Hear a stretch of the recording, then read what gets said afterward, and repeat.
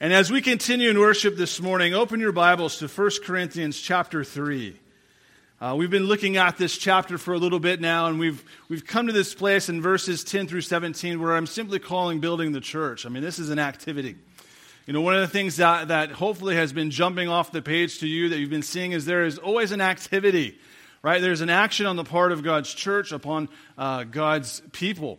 There's a believing, there's a trusting, there's a moving, there's a praying, a reading, a going, right? And Paul is saying, I am the planter, and Apollos is the one who waters, right? He's the irrigator. And you got a planter and an irrigator, right? That's his metaphor, and yet God gives the increase. Right? So there's an activity and there's a fulfillment. God desires that we would be in action. Right? There's nothing about being passive. God is not a passive. God doesn't want his church to be passive. Right? For God so loved the world, he did what? He sinned, right? He gave, right? Yeah, he sends his son into this world. He goes to action. They've got a problem. They need Jesus, right? They need an atoning sacrifice. And this morning, as we look at this, and here in a moment, I'll pray. I'll read the passage and we'll pray. But I just want us to realize that all that glitters is not gold, right? We've heard that saying before, isn't it? And Paul is going to be talking about the church and how we can build upon this foundation, right? And some people are going to work with different materials. Some are going to be precious materials, and some are going to be flammable materials. We can say it like that, right?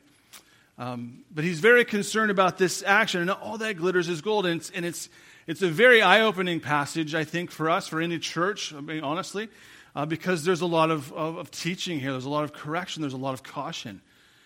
There's a lot of hey, man, teachers, right? You be careful how you build. Don't move away from this. And Paul stresses this. And it's interesting how he moves from a metaphor. Last week we're talking about agriculture. We're talking about planting and watering, right? And you are the ground. And then the end of verse 9, he shifts gears and says, and you're also God's building, right? And now that's the metaphor he's going to carry forward. And he's going to talk about the church. He's speaking to you. And this passage speaks to every single one of us.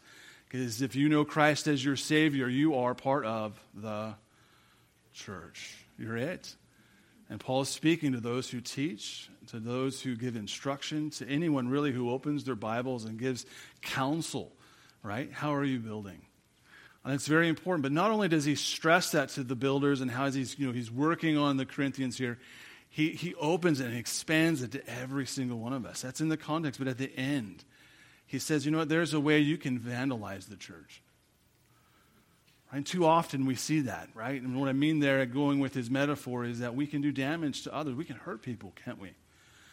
And he gives this warning. So all that is loaded in this. And I say all that glitters is not gold, just simply because things look good. And there's, he's going back to this church and the idea of building the church. And just simply because there's a lot of people there doesn't mean that it's going to withstand, right? That's kind of what he's getting at. It doesn't mean that it's not going to withstand either.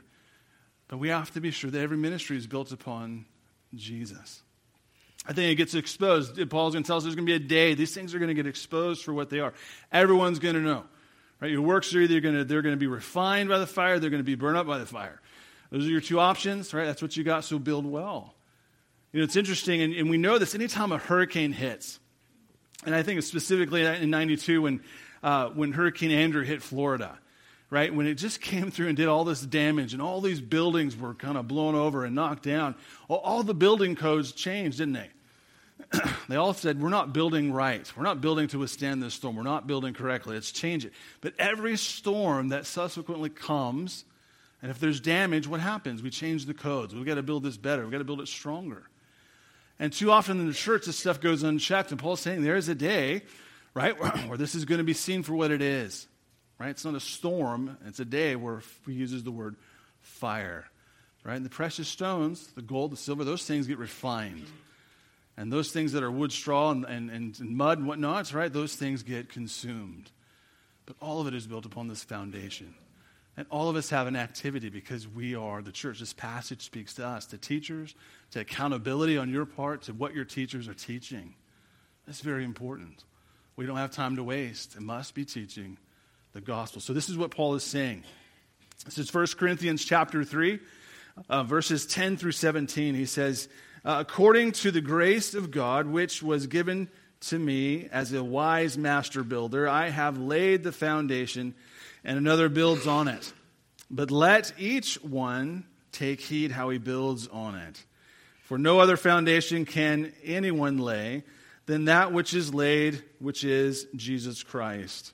Now, if anyone builds on this foundation with gold, silver, precious stones, wood, hay, straw, each one's work will become clear, for the day will declare it, because it will be revealed by fire, and the fire will test each one's work of what sort it is.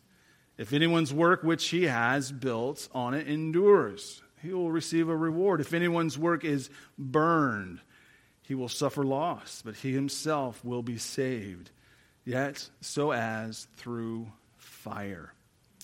Do you not know that you are the temple of God, and that the Spirit of God dwells in you? If anyone defiles the temple of God, God will destroy him. For the temple of God is holy, which temple you are. Let me offer a brief prayer. Father, as we come to your word now, we simply ask, God, that your Spirit would be with us. We ask that you would open our eyes and teach us, open our ears, Lord, and let us listen. We pray for application in our own lives. We pray for growth, spiritual growth. And Lord, as always, I simply ask, may every eye thought be placed upon you, and that I would not, or that I would be rather taken away, that you would receive the glory. And Lord, our desire, our passion would be to learn. And so we commit this time, this message to you, and I pray it in Jesus' name. Amen. You know, I find this passage very interesting, and it comes to this chapter where really I'm just going to share with you that, you know, part of my reasoning for going through Corinthians has been the instruction that we receive in a church. And this has been very insightful. Hopefully it has been for you. And you know, walking back through this chapter has been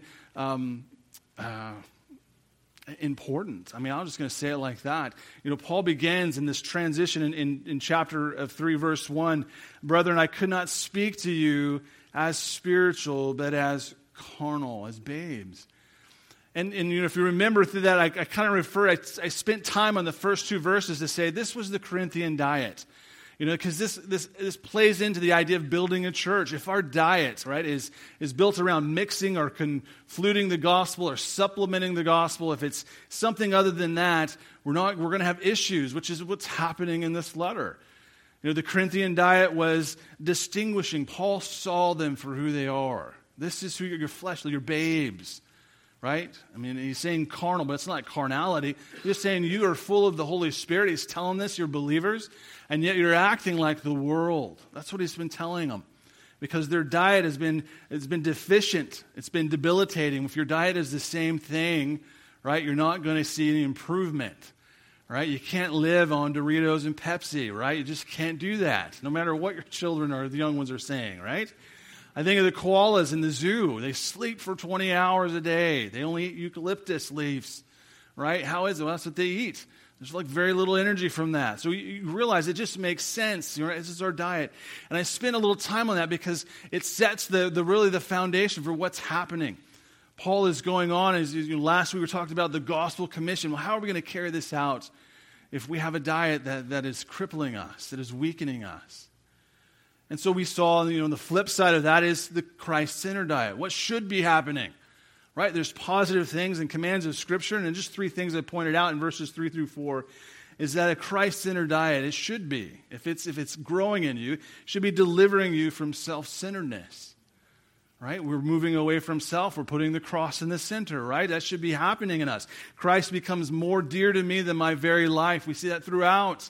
Right? We realize we're dead to the world, and we let go of both hands of the world, and we grab that cross, and we follow our Savior. Self-centeredness starts to disappear. It sets us apart from the world by default. You start doing that, you look a little different than anyone else, don't you? Just by necessity. Man, I believe we should go the extra mile. I believe we should turn the cheek. I believe I should love you. I think I should extend to you God's kindness. Because His kindness led me to redemption, it can lead you to redemption. Wow, you're kind of crazy. No one does that. Well, yeah, I'm living for something greater. I'm living for a Savior, right? I have a Christ-centered diet. And then by necessity, we see growth. And I said, this is important. The church, it's important that you're growing. Your sanctification is important. Why? Because the Lord says, if we are the embassy, right, of heaven on earth, God's church, it's His presence, and His presence is magnified, and you and I, when we assemble together, then it's important. There's a commission. God says, you're not just here to look good. You're not just here to know that you have salvation. You're not just here to go, you know what, on Sunday I do this. On Monday, I don't do this anymore. I do something completely different. That is not to be your life.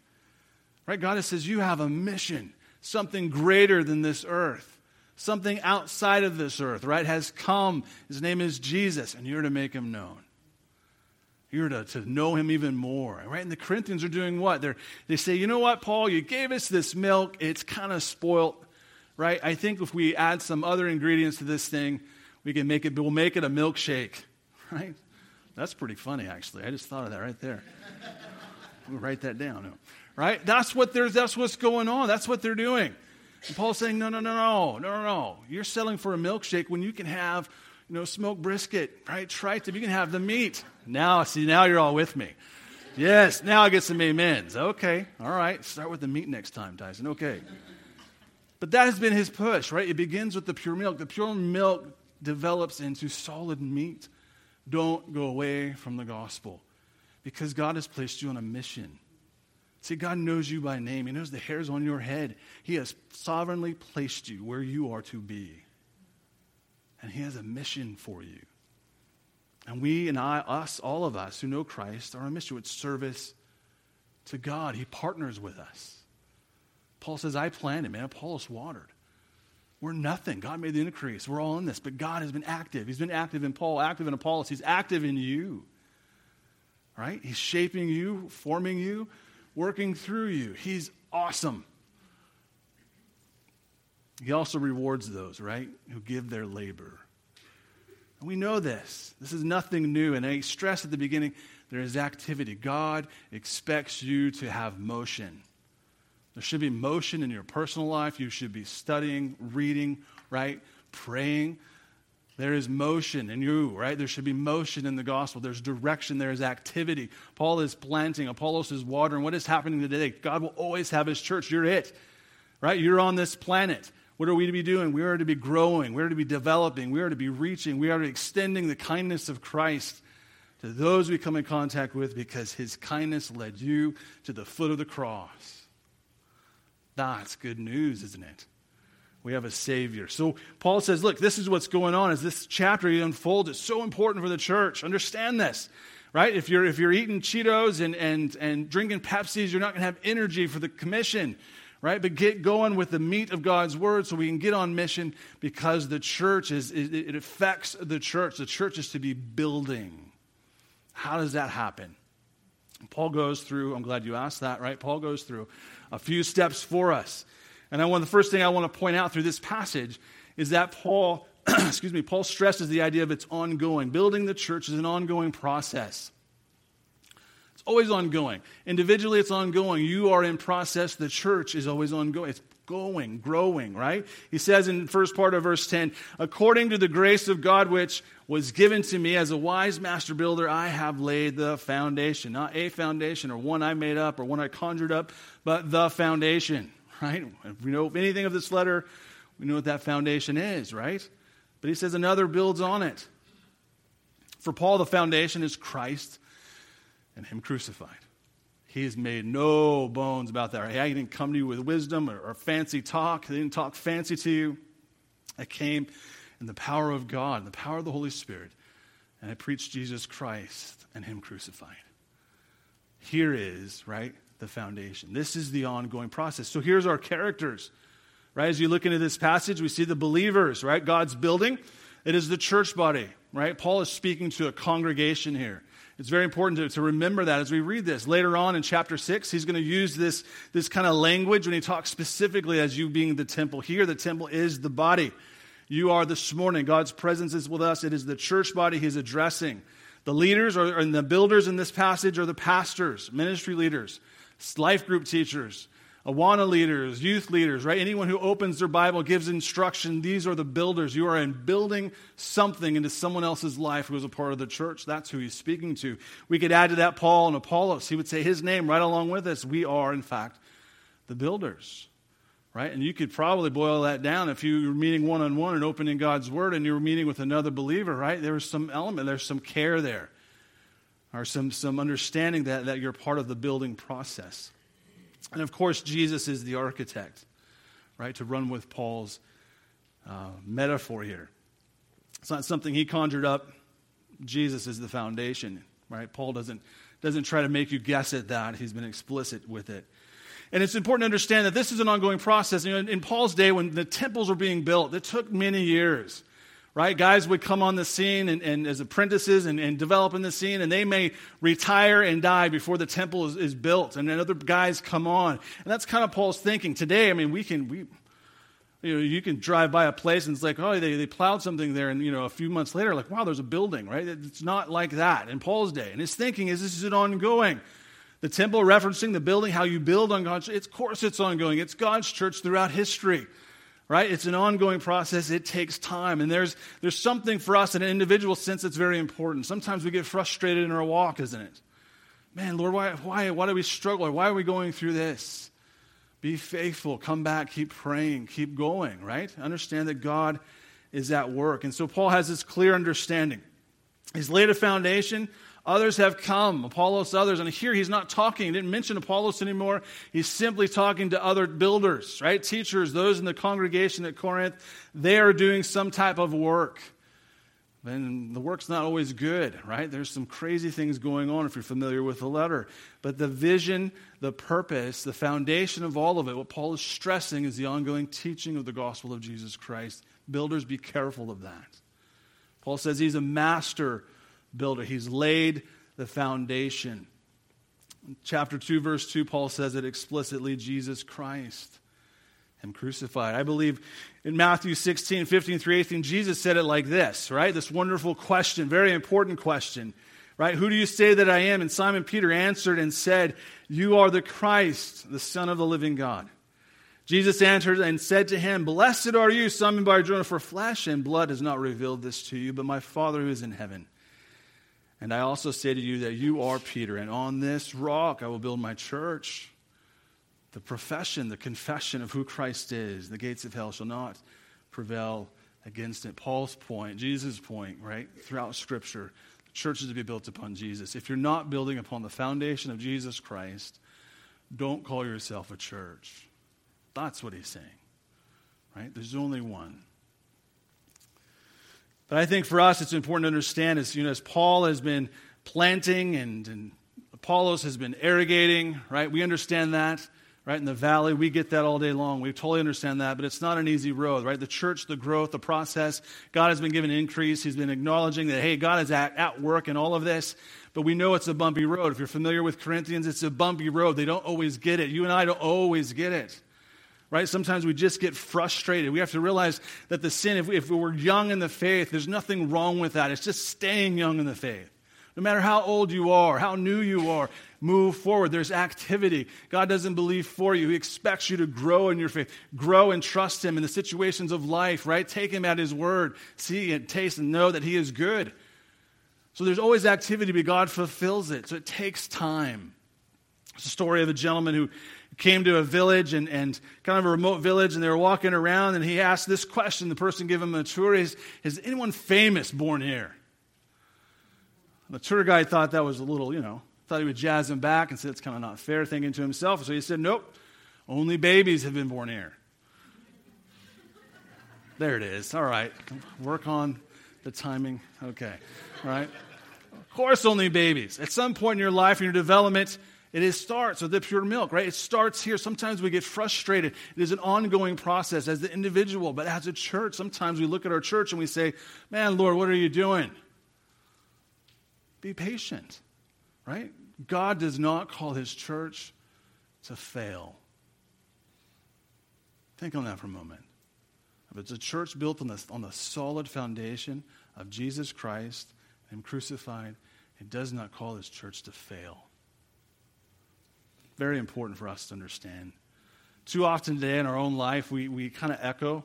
If you've ever seen the movie Charlie and the Chocolate Factory, there's a character named Veruca Salt, right? If you know anything about her, what does she always say? I want it now. I want it now. Some of you are starting to think of the song. I probably shouldn't have said that. And I think this is where churches get tempted. We want to see it now. We want to see it now. Right? We should see, and there should be growth. There should be something going on. There should be growth, but sometimes we grow in the wrong direction. Sometimes we need to be, lovingly rebuked and say, hey, this is where I need to be. That's important for us. And we need to be careful that it's an ongoing process. The church, the growth, the development, the discipleship. It doesn't happen overnight. We can't just hit the microwave button, right? Bing. I don't know if you've ever microwaved something longer than 2 minutes. You get a little frustrated. I got to microwave. I can hit it again. I think of 2 minutes, and you're like, come on. I'm not even going to eat this now, right? You get frustrated. We're like that. Paul says this is ongoing. So I encourage you this morning, building the church, building us all part of this. Be patient with the work. Understand God loves his church. God is active in his church. God is active through your teachers. God is active through the ministers of the church. Be sure, your part, right? Be the accountability. Make sure your pastors are teaching what they need to be teaching. Make sure your life group leaders teaching what they should be teaching. Make sure listen, the ministries. God didn't call you to fail. God wants to glorify himself in you. Too often we pray over situations, we ask God to move, and we should be saying, Lord, in this, glorify yourself in me. Right? Glorify yourself in me. God loves his church. He loves you. It's an ongoing process. The second thing going on from here that I think it's important is building the church should be done with care. Second part of verse 10 going into 11, he says, but let each one take heed how he builds on it. All right? Here's a foundation. Treat it with care. Be careful how you build. For no other foundation can anyone lay than that which is laid, which is Christ Jesus. All right? Pretty clear to understand what Paul is telling us, isn't it? There is no other foundation which you can lay. If you're not building upon the foundation of Christ, you're building a different building. Right? If you've moved away from this, if you've tangled it with something else, you're in danger of moving away from an actual true church. Right? The church in Ephesus of Revelation chapter 2 is a great indicator. They're doing a lot of good things, but Jesus says, you forgot your first love. I'm going to take my lampstand. And at what moment, right, does a church cease to be a church? That's what they're in danger of. Paul is coming back and saying, look, you've got to be careful what you're teaching. It has to be in the scriptures, right? Paul has said all the workers, all the servants of the church are what? Nothing. We are all in this together. Right? Too often we look upon our pastors, we look upon those and we say, man, right? I can be like that. I know you all say that about me. No, I'm kidding, right? I think about how often, many times, those you influence have influence over you. I love Sinclair Ferguson and Alistair Begg. These guys, I don't know what it is with the Scotsmans. I like them, but you listen to them too long and you start picking up an accent. Right? And you're like, I got to stop. I've got to find someone who speaks, normal English, right? But there's no other foundation, and we're in danger. They're in danger of moving away. So he says, hey, you got to be careful how you build on this. Teachers, builders, right? If you're counseling, you're working with someone, be careful that what you're teaching is biblical, right? Point people to Jesus. That may sound like, well, what else you got? And that's everything. Point them to Christ. Let them begin on the pure milk. The pure milk turns into solid meat. So continue to study. Make sure your life matches what you're teaching. The biggest complaints, right, of those, I don't know if you've heard, if you've asked people, why don't you go to church? Well, they're hypocritical. They're judgmental. They judge me, but they got their own problem. You hear something similar to that, right? You should say, well, we're not perfect. Churches are full of sinners saved by grace. Be that person who express that. Often I miss it, but God's patient with me. God loves me, and I confess and I repent. You know what? God can love you too. Why don't you help me work on that? I'll help you work on your areas. Why can't we do that? Right? That's part of it. Be careful. Let your life match up with what you're saying. I think this is very important. In the case, I came across this illustration I saw this week. It was on social media, and I was a little bit blown away by it. And this is probably an extreme case, so I'm sure hopefully you would all see it for what it is. But not everyone teaches the Jesus of Nazareth. little video came up, and this person is a big church, and I assume he's teaching behind the pulpit, and he's a pastor of sorts. I'm not sure exactly who he is, but he has shared this story that, in essence, he had to forgive Jesus. And he shares this, that somebody had said something to him, and he was really wounded by it, and Jesus had come to him, and that he needed to forgive Jesus. Now, think for a moment, right? Think of Revelation when there was silence, because no one was found worthy to open the scrolls and the seals. And then John saw what? A lamb that had been slain. Now, if we have to forgive Jesus, right? Can he be that one? Can he redeem you? The person went on, he expanded this and taught this. It's not just a certain moment, but it's the idea that not everyone is teaching the Jesus who was born in born in Bethlehem, raised in Nazareth, right? They're not teaching that Jesus. We're saying his name, but we're not teaching him. And if you've ever find yourself in a position where you feel you have to forgive Christ, I think you're in a pretty bad situation. It's the other way around, right? Christ needs to forgive us. And it sounds like there should be a deeper understanding of Scripture, and this man should have went and dealt with the issue that he should have dealt with. But I share that to say not everyone is teaching the Jesus of the Scriptures.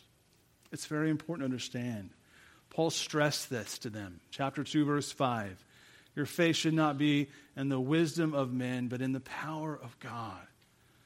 In Christ.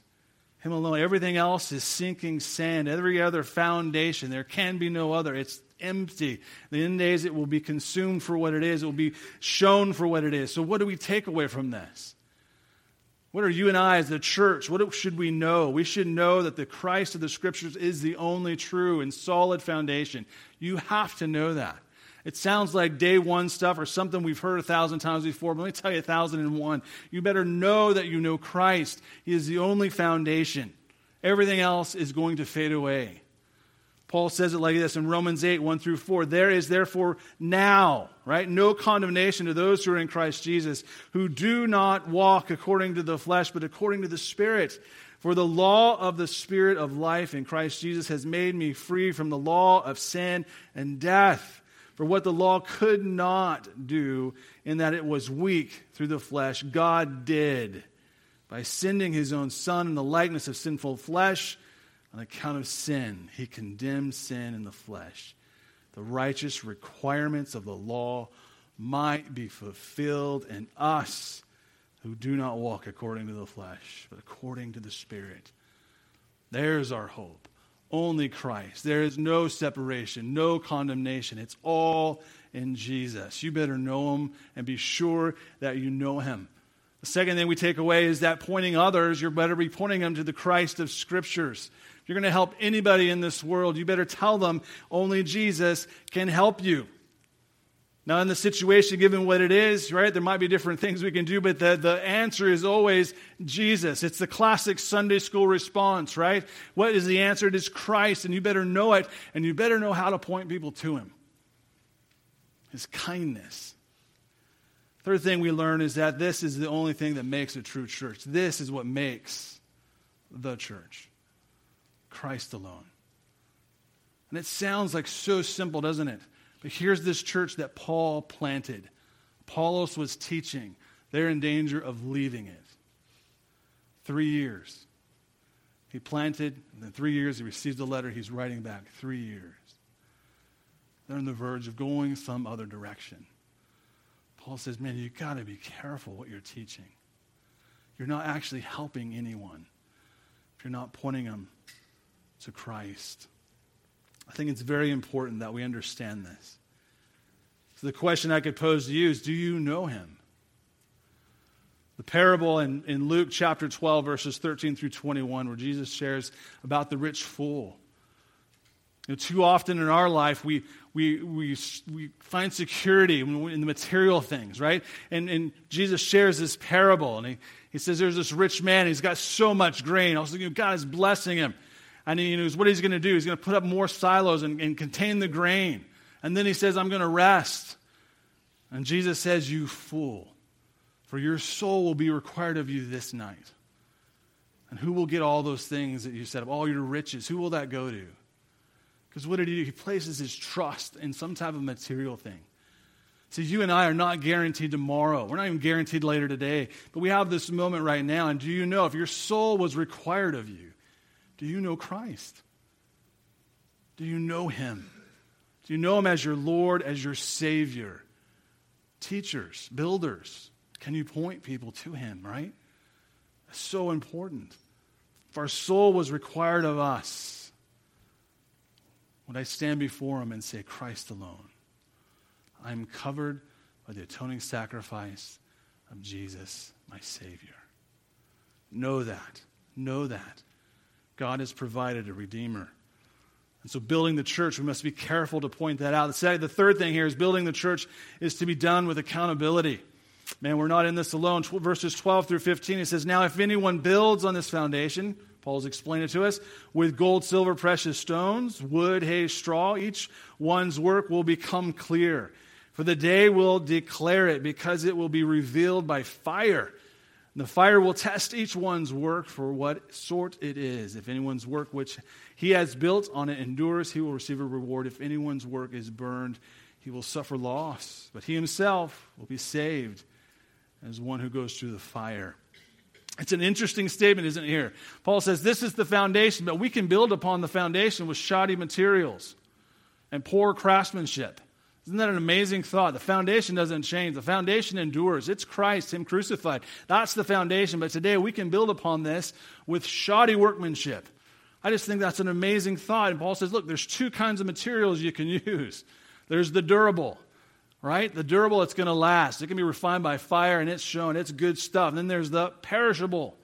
This stuff gets consumed. It's wood, hay, straw, right?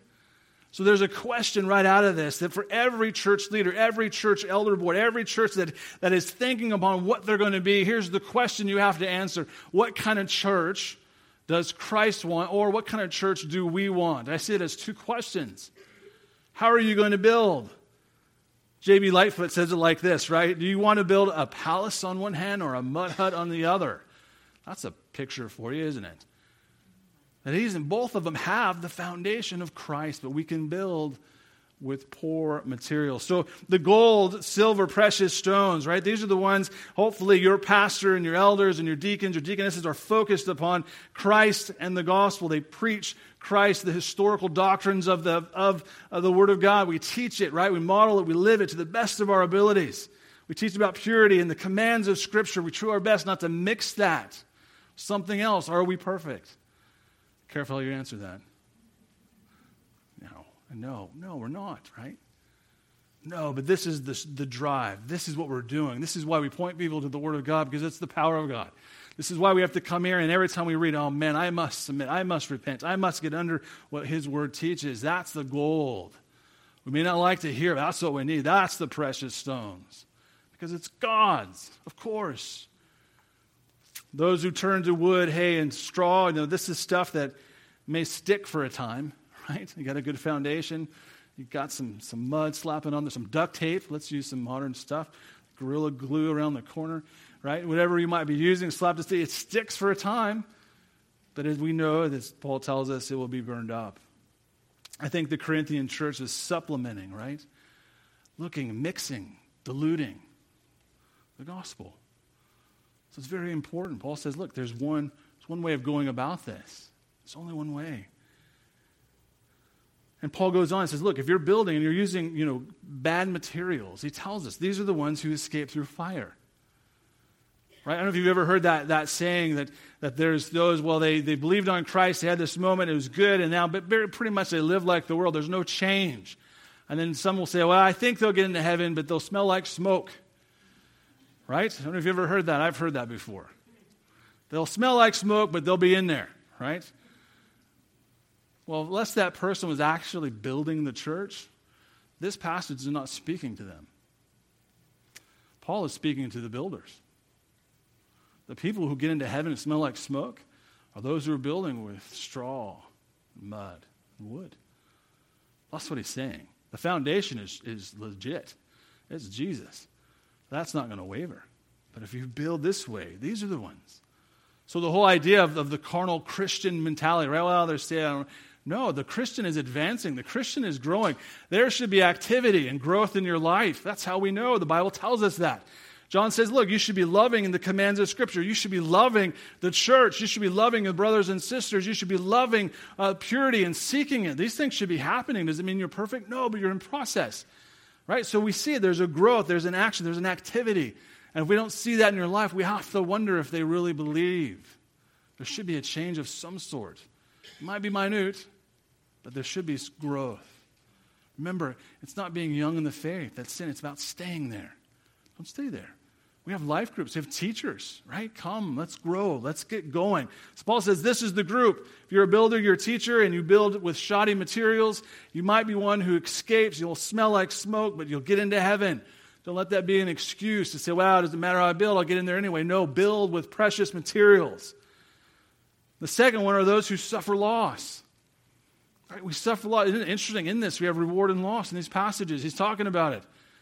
It comes to this moment, I thought, as I'm thinking about this whole loss, who has Paul been talking to? Throughout this letter, he's been dealing with two groups of people.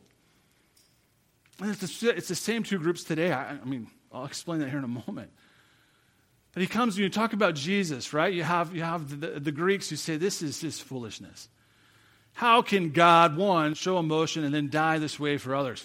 That's just crazy talk. And you have the Jews, right, who say, man, this is no one who hangs on a cross. No. That can't be, right? And so you have these two groups, and Paul's saying, look, why are you turning to that to prove Jesus, right? Don't do that. Don't mix the gospel. And so he comes, and I think there's this group, and I call them this, the first group, the Greek group, the Hellenistic group, if you will. It's the I'm my own God theology, right? I don't know if you've ever heard it like this, I'm spiritual but not religious. Have you heard that? I'm a spiritual person, but I don't believe in actually following anything, right? Yeah, you're saying you're your own God. I arrived. I'm at it. I'm on the top tier. I'm the apex of this whole thing. I dictate morality. I dictate all of it. I'm my own God. That's what you're saying, right? There's that group.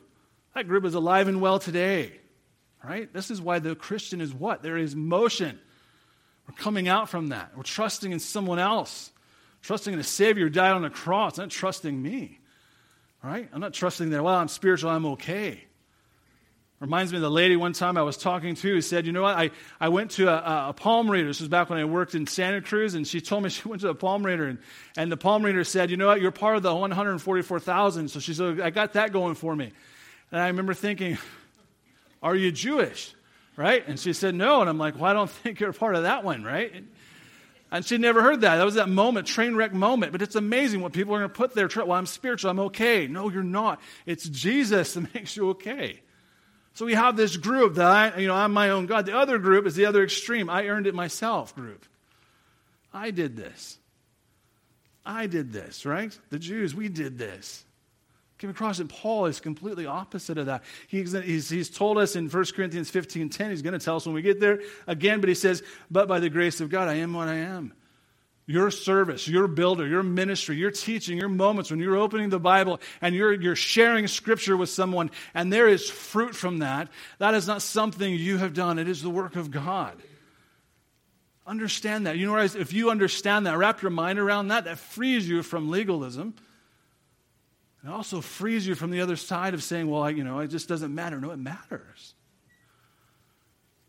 So Paul stresses this. He makes leaders accountable. Right? It's accountable. You have to be aware we're accountable to all these things. There's two groups of people. There's the legalistic group today. There's the free grace group that says, it just, you know what? I'm saved. I'm good. I live any way I want. There's these two extremes. Paul's dealing with them. And there's a challenge to every believer who holds on to that. Your works will be consumed for what they are. You may escape through the fire. It'll smell like smoke. Right? But it won't be capped. There'll be no reward. There will be loss. And my last point as we go into this, clearly, I just use this last word as caution. Building the church is to be done with caution. Verses 16 and 17, he says, do you not know? Here's our rhetorical question, right? Do you not know that you are the temple of God? The Spirit of God dwells in you? Dwells in you. The Holy Spirit dwells in us. If anyone defiles the temple of God, God will destroy him, for the temple of God is holy, which temple you are. It's important I stress again that Paul is not talking about here an individual. He'll use this language in chapter 6, but here again, in context, he's talking about the body assembling together is where God dwells with his people. It's God's temple. God resides in his church. And he gives us this warning. Do you not understand? When we come together, that not only do we have the power to build on this solid foundation, we have the power to vandalize it. We have the power to build up people and to train up people and to encourage people to go forward. We also have the ability to tarnish it, to harm others, to weaken their faith. This is what he's saying. And it's important to note that here the word builder is gone. Anyone. Not just the teachers. Not just the builders. Anyone. Anyone. Anyone who defiles rather. Anyone. So how is it? The question for us, how do we vandalize God's church? How do we vandalize the structure that's being built? How do we take, spray paint and bust out how do we go about that? I created a list. I'm sure we could expand to it. Factions, divisions. That'll do it.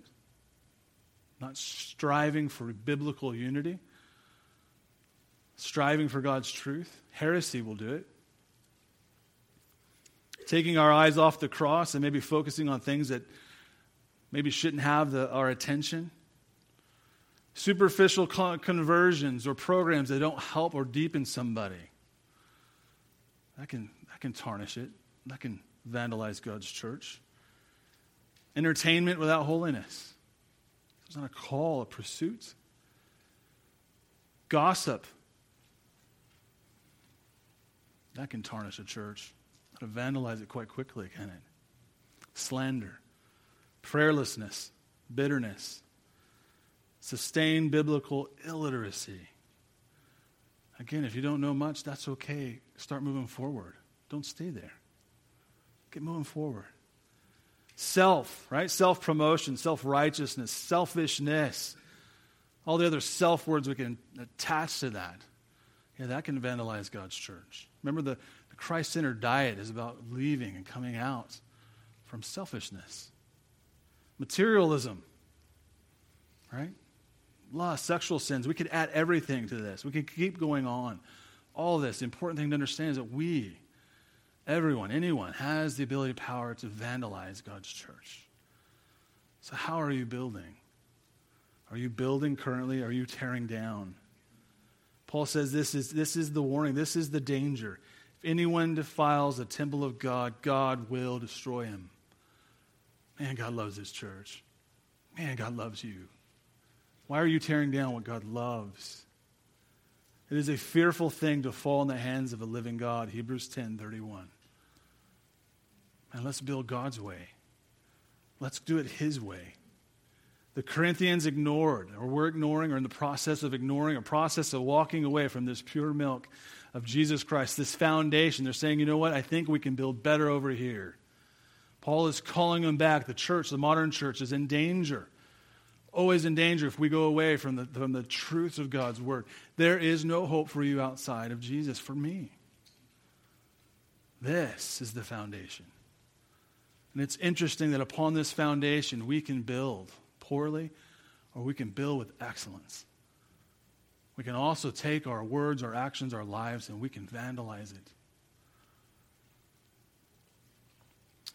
I think this passage, I know for me, hopefully for you, has brought you to a moment of self-examination and maybe quiet repentance.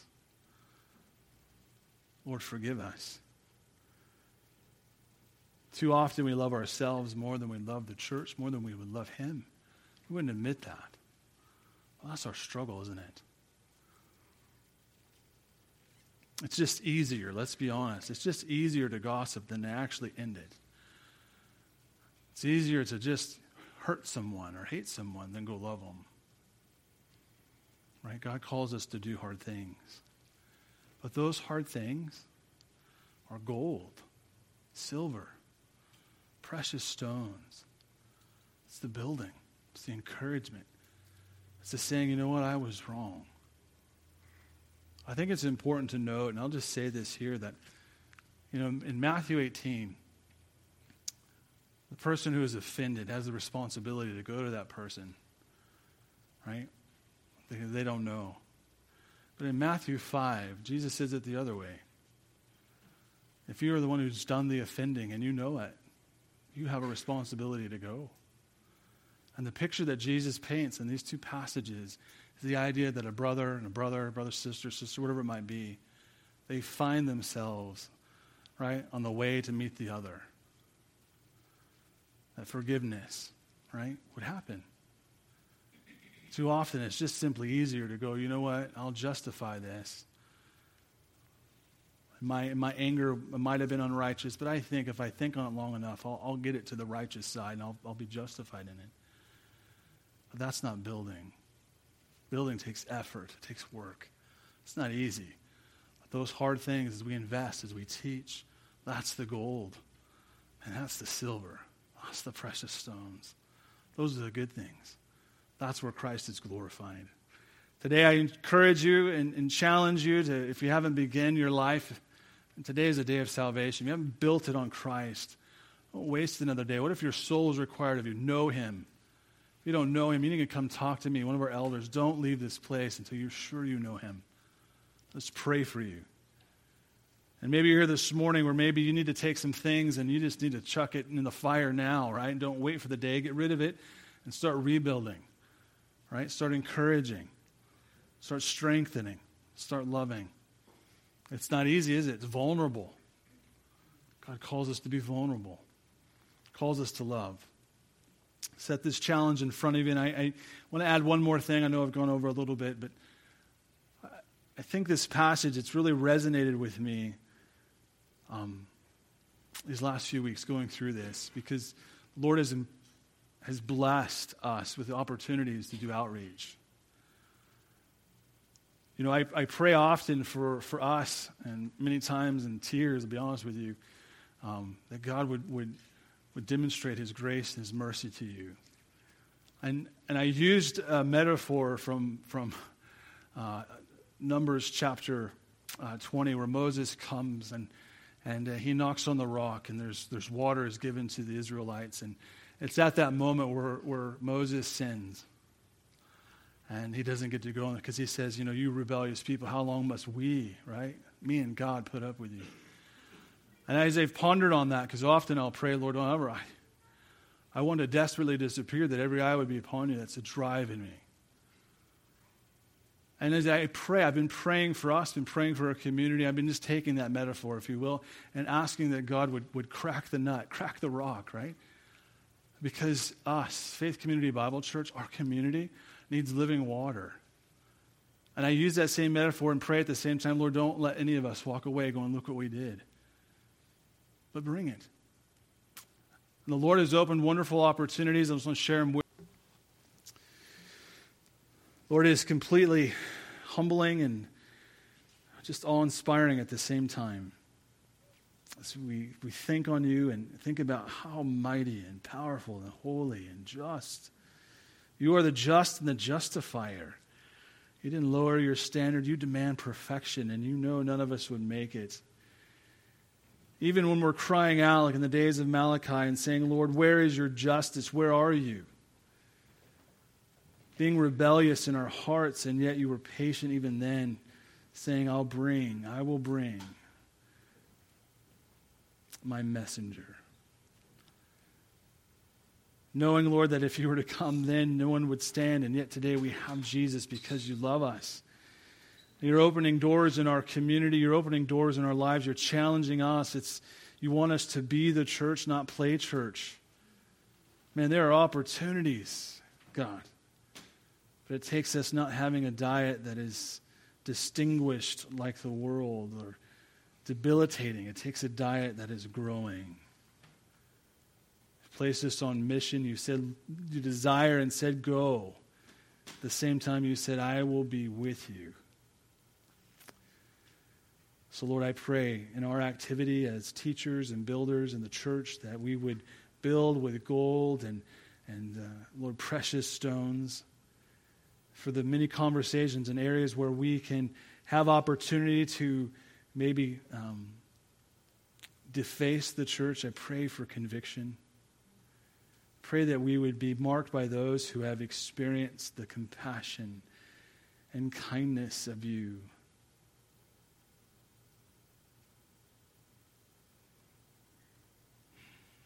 You've led us, God. Your kindness leads us to repentance. I pray that we would be the hands and feet that, Lord, extend that kindness. It's a wonderful thought to think about how you made us, created us, given us breath and desire to save us, redeem us, places where you'd have us. Oh, what a wonderful thought. I pray that you'd encourage your church, Lord, your children this morning. Pray for those that are here, Lord, who are challenged. Lord, grow them. I pray for those who are here who do not know, who are not sure that they know Christ is their Savior. Lord, let today be a day of salvation. If our souls are required of us, may we know beyond a shadow of a doubt, I know my Redeemer lives. He has redeemed me. So Lord, I pray your blessing upon this church. I pray for the dark areas you've called us to go, to Winton, Atwater, surrounding areas. Lord, let us be a church that prays. We know the enemy doesn't like that, but we know you are greater, you are mightier, you're all powerful. Who can say to you, what have you done? Nobody.